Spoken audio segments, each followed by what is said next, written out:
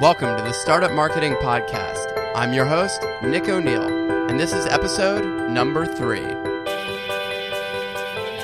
This week, I'm speaking with Andy Walker of Cyberwalker Digital. We discussed how one article changed his life forever while working at a newspaper. We also discussed how his journalism experience now helps him create effective, metrics-driven content strategies. In other words, this episode is all about the content. So let's get started. Andy, welcome to the show. Hey, Nick. Good to be here. So how did you get into online marketing? Well, my background is actually as a journalist. I've been working as a technology journalist for many, many years. And some people, if they recognize my name, they might have seen me on Tech TV many years ago. I was hosting the Canadian edition of Call for Help, which ended up getting syndicated back into the US and Australia with a guy called Leo Laporte. But I've been a journalist, got many, many years. And the journalism business is an interesting, place to be because, it's kind of gives you all the skills that you kind of need in marketing today. Curiosity, interviewing skills, writing skills. But what the piece I didn't have just as a journalist was the marketing piece in terms of selling myself. But the web provided that. So curiously enough, when in the early part of the 2000s, there was, obviously the web showed up and there was a way to monetize content. And from a journalist perspective, your salaries were dropping. And I'm like, well, how do I sell content online? Basically publishing myself. And I built cyberwalker.com, which at the time was a technology tips website.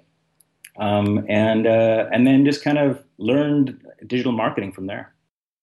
Awesome. Okay, so you started in journalism. One of the stories that you had mentioned was starting a gadget magazine. Can you tell me a little bit about that? Yeah, in 2002, after the dot-com bust, I was looking for the next thing to do. I had run a successful content syndication agency for the dot-com world and made a lot of money at it. And then, of course, when it all imploded, all my clients went away. So I was looking for the next thing to do and ended up connecting with a guy called David Bennell, who founded PC Magazine, PC World, Macworld. He's based in Berkeley, California, and through a friend of mine, we started a conversation. And he said, "Hey, why don't you come out to the Bay Area and let's launch a magazine?" The gadget world is sort of emerging from the ashes of the computer business, and Consumer Electronics Show in Vegas was taking over from Comdex, and it was the new digital lifestyle ecosystem was starting to happen. And so I ended up moving out to Berkeley and hanging out with him and a guy called Fred Davis, who had been involved with some similar publications, and we built this magazine called Dig It, which was, I dig it technology. I dig technology, or some people say it was Dig IT. Well, yeah, okay, whatever. But anyway, so we published an issue in 2003, and we're looking for funding. And of course, publishing a magazine in the dot-com bust wasn't a particularly easy thing to do. And we were looking for $1 million and got our first issue out of our own pockets. But thereafter, we ran into some funding problems. But it's a fantastic, fantastic project to do, and I'm still to this day indebted to and really good friends with David Bennell and Fred. You mentioned that you almost went bankrupt from that process. Is it too painful to discuss? Well, yeah. I mean, I think back on that time, I wouldn't have changed a thing, and I did. I almost went personally bankrupt. I sold everything that I had. I moved to Berkeley. I lived out in a little garage out back of a nice lady who was renting it to me. Scraping together 2 pennies, raising some capital, working with Dave, working with Fred, and we worked at it for a couple of years. And at the end, I didn't have a penny to my name, and I used to go to Baja Fresh, a Tex-Mex restaurant in that part of the world, and buy this thing called the Dos Manos, which is in Spanish a two-hander. Basically, that was my meal for the day. It cost me $6.50, I think it was, and that was how I survived at the end. And then eventually, we just ran out of money, and I had to get a job, and I moved back to Toronto, Canada, where I'm based now, and ended up doing the Call for Help show, which is kind of a funny coincidence, given that it was initially produced out of San Francisco. So sometimes things take you in funny directions, and I wouldn't change a thing. Awesome. So from there, I'm not sure what the next step was, but you mentioned an experience that you had. On this show, I'm trying to explore practical marketing experiences and strategies that people can use in their own business. And you had mentioned something with an experience you had with an article. What Yeah. site was that for actually first? So my company's called Cyberwalker Digital, and today it's a marketing agency. But back in the turn of the century, essentially 99, 2000, I built a web property called cyberwalker.net, which became cyberwalker.com. And at the time I was working as a syndicated journalist for a newspaper chain producing weekly advice columns around technology. So every week I'd give you kind of tips and tricks on how to fix your computer, how to buy a monitor, that kind of thing, how to buy a graphics card. And one week I wrote a column on how to wipe out your hard drive and reinstall Windows to kind of get back the performance on a Windows machine. And it was one of dozens and dozens of articles, and eventually I sort of put it all on the web. But that was the one article that did particularly well. Like of the 90% of the content that I had written, they all got a few hits here and there. But this one particular article got a vast majority of the traffic, 10 times initially. And so I thought, well, that's interesting. So I should do more of that. And so I wrote a version of that for Windows ME and for Windows 98 and later on Windows XP and that sort of thing. And it turned into this massive resource on the web. And the reason it was useful, right, is because it's step by step, a hard thing to do, very in depth. But you could literally follow these articles, these FAQs eventually, and do what you needed to do and get the solution. I used to get these raving emails saying, "Hey Andy, wow, you showed me how to do this, and I haven't been able to find this anywhere else." So I kind of became the go-to place on the web on how to do that, and built an $80,000 a year advertising business out of it. Like when Google ads came along, we had massive traffic. We were the go-to place for that kind of content, and it just goes to show you, like when you find the one thing that gets traction, you can do a lot of stuff, throw stuff at the wall and see what sticks. And when that one thing sticks, go and invest all of your resources or much of your resources in that. You should certainly continue to experiment here and there, but when something works and resonates with people, do a lot of it because you can grow a business out of it. And it may not be the thing that you set out to do, but it's a way to find success certainly and build a marketing practice. So there's two things that you hit on there, and I sort of want to unwrap both of them. One of them was how you wrote a bunch of articles, and then one of them finally hit or stuck. And the other one is more of the strategic way of approaching that. And I'd like to discuss both aspects of that. With the article side of things, was this an experience you had before where you had an article that was just really successful? Actually, before we jump into the article, I want to differentiate one thing that you just mentioned. You discussed how you started off publishing in the newspaper. Is that correct? Yeah, so I was a syndicated columnist for a newspaper chain. So this column would run in 6 or 7 different newspapers across the country. And so it was a body of knowledge that was just generating there. I had kept the original articles, in document files on my computer.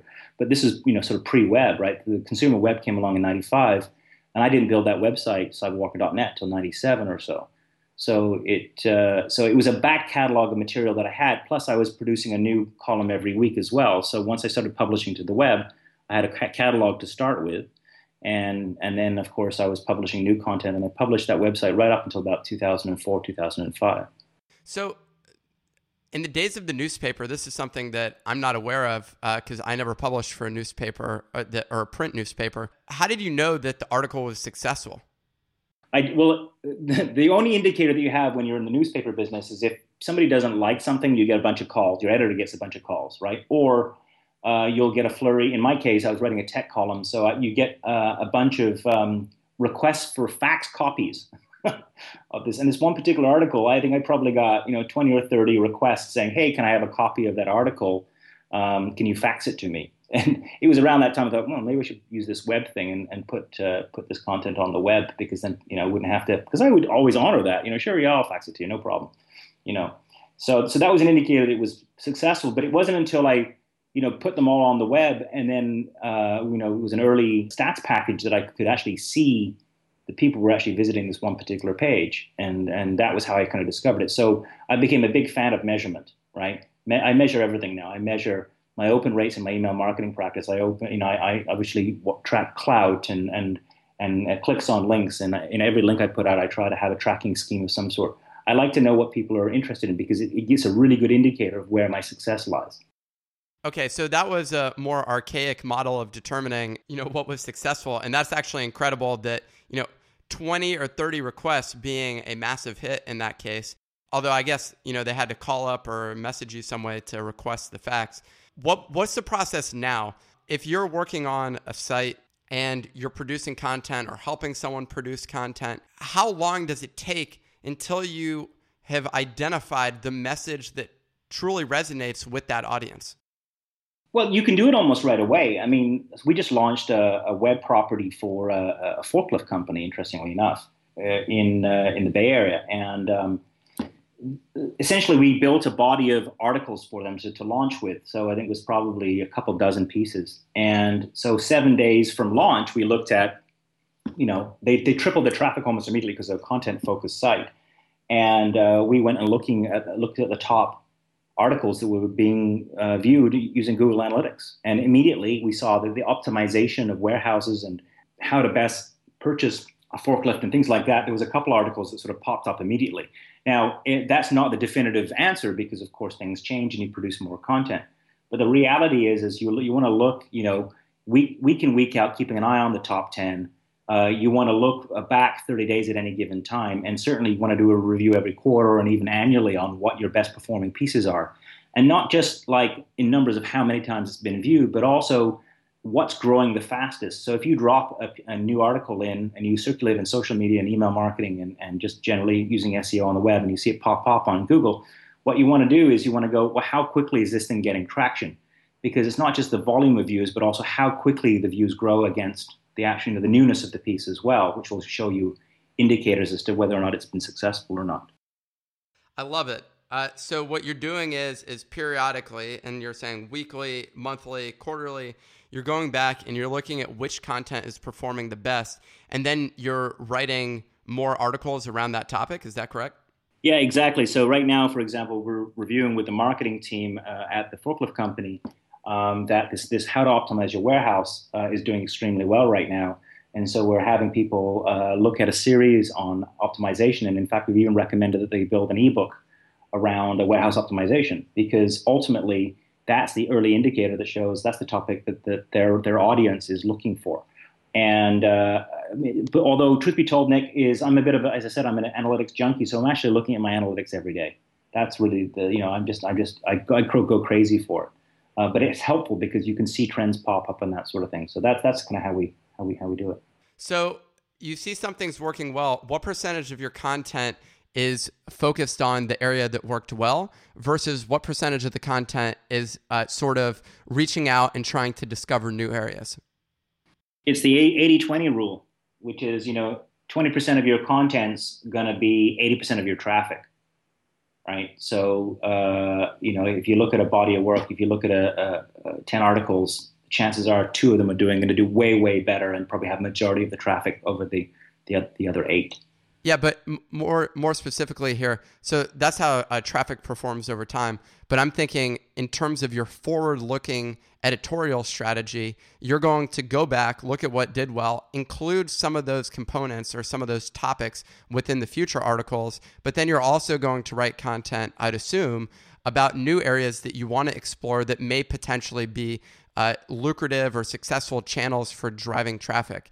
So what percentage of the forward-looking content would you say is focused on previously successful information versus exploring new areas? I would say a third of the new content we're producing is based on previously successful content. We do a third based on market research. So we'll actually survey the audience out there that's actually consuming this content using email marketing tactics and that sort of thing, other indicators. And then a third is purely experimental. So it's like, okay, what would be cool that we think would be cool? I mean, 1 of 3 articles will be that. 1 of 3 articles are going to be, it looks like surveys are showing that they're really interested in this particular area. And then 1 in 3 is going to be, content that we know has reliably done well, and we have the analytics to support it. That's awesome. So one last question pertaining to the content that I'm wondering about here is, so we mentioned one article that was wildly successful and helped you generate $80,000 a year.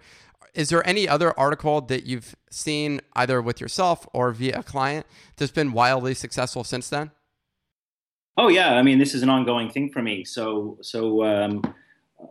I'll give you an example. We have a client that specializes in attention deficit disorder. They do a lot of videos and comedy around that, and blog posts. And they what they saw was their short form video did extremely well if it had a how to component. So it was a niche. It was niche topic, hard to find that information. Very few pieces in terms of video available, and how to kills on the web. So those three things came together, and they produced an enormous amount of that, and did really well. All of their strategy was driven from there, and then supporting that was a lot of content. How to manage Christmas time with your family when you suffer from ADHD and that sort of thing. So supporting blog and article content as well. That was one example. Let me think of another one maybe. Going back to the technology stuff, what I noticed was that, memory was really hard to install on a computer, and nobody really had a definitive guide. So I wrote the definitive guide. That did really well, and I built an entire section of the website out from there as well, which had a really nice connection into an affiliate program to sell memory. So that did particularly well as well. So it was just, it's just things like that. That just occur as they come up, and when you see it, you'll see there's like a flashing light will go off in your head. Oh, that's the piece that's going to be working. Let's throw some resources around that. Write 3 more pieces. Did that do well? Yeah. Write 10 more pieces. Right, great, that worked. Okay, now we got 50, and go from there. Awesome. All right. Well, you said you're limited on time here, so I wanted to hit on one other question, which was pertaining to, you mentioned that you're always learning, which it sounds like, as you're looking at the analytics, that's one source of your learning. But where do you turn to for knowledge? Or who do you turn to, and what resources do you look to? Well, I'm constantly, watching the blogosphere and social media. I follow some very specific, types of people, and not just like, expert digital marketers, but I look at brands. I look at individual experts. I follow authors. I follow people that are in, areas that I'm interested in. We have kind of cross-pollination in terms of our professional lives or whatever. Other journalists are always a good source. And so that's one place I look. I'm constantly watching the nonfiction shelves at the store and downloading books where I can. And I talk to other successful people and say, hey, what are you reading right now? Because people that are successful are reading successful people or the right content. And so you kind of want to follow, your habits to fall in line with other successful people like that. So that's really critical as well. But just, decide what you're interested in and go chase those resources. It'll come up, go get training. We just spent some money going down to an Infusionsoft training seminar in Arizona because it's like minds are coming together around the best practices in email marketing. Stay in contact with colleagues who you really think are really smart and see what they're doing these days and what they're up to. I have a friend who I worked with around the email marketing who really I think is kind of one of the unknown gurus in the business. And I call him up, every couple of months, and I say, "Hey, what's going on in your world? What are you reading right now? What are you doing? What's going on? What's cool? What's new? Whatever." And then follow his advice. What's his name? Oh, I'm not allowed to say what his name is. Well, are there any people whose names you can mention that you think people should go turn to? Well, I mean, the guy to watch. One of the guys that I learned a lot of my email marketing from was Neil Strauss. He was actually a client of mine, and we helped him deploy the Infusionsoft iteration. Neil's really a really smart marketer. Go check out his websites. He's built, the Society, which is a men's training program, and he has some really interesting characters in there. So keep an eye on that. Check out the Society. Check out what Neil's doing on his website and how he markets things. Get on his lists and watch his behaviors. He's brilliant. He's just absolutely brilliant. Is there any book that you've read recently that just stuck with you? I always go back to things like I'm a big fan of books like Freakonomics, Super Freakonomics, and I know they have a sequel coming out shortly as well. Where it's habits of people and that sort of thing. I go back to there a lot. Malcolm Gladwell's a classic guy that I like to read a whole lot. I just think the social trends and behaviors and demographics and all that stuff lends an enormous amount of information to, because a lot of the marketing is about behavior and about psychology and about how people interact with content. So for me, I glean a lot of information from those kinds of books. Awesome. So if people listening to this want to get in touch with you, how can they contact you? Yeah, you can track me down at andy@cyberwalker.com. Look me up on LinkedIn. Tell me you heard me on this podcast and ask for, get me LinkedIn there. you can go to my website, cyberwalker.com, and there's a phone number there. You can track me down there, and we're about to launch a fresh version of that, so that'll pop up in the next couple of weeks or so. But email Andy@cyberwalker.com, best way to track me down for sure. I'll give you an instant response. Just let me know you heard here, and I'll be happy to give you a shout back. Andy, thanks for taking the time today. Yeah, pleasure, Nick. Thanks for having me on. Listeners, thank you so much for taking the time to listen to this week's podcast. And I look forward to seeing you next week.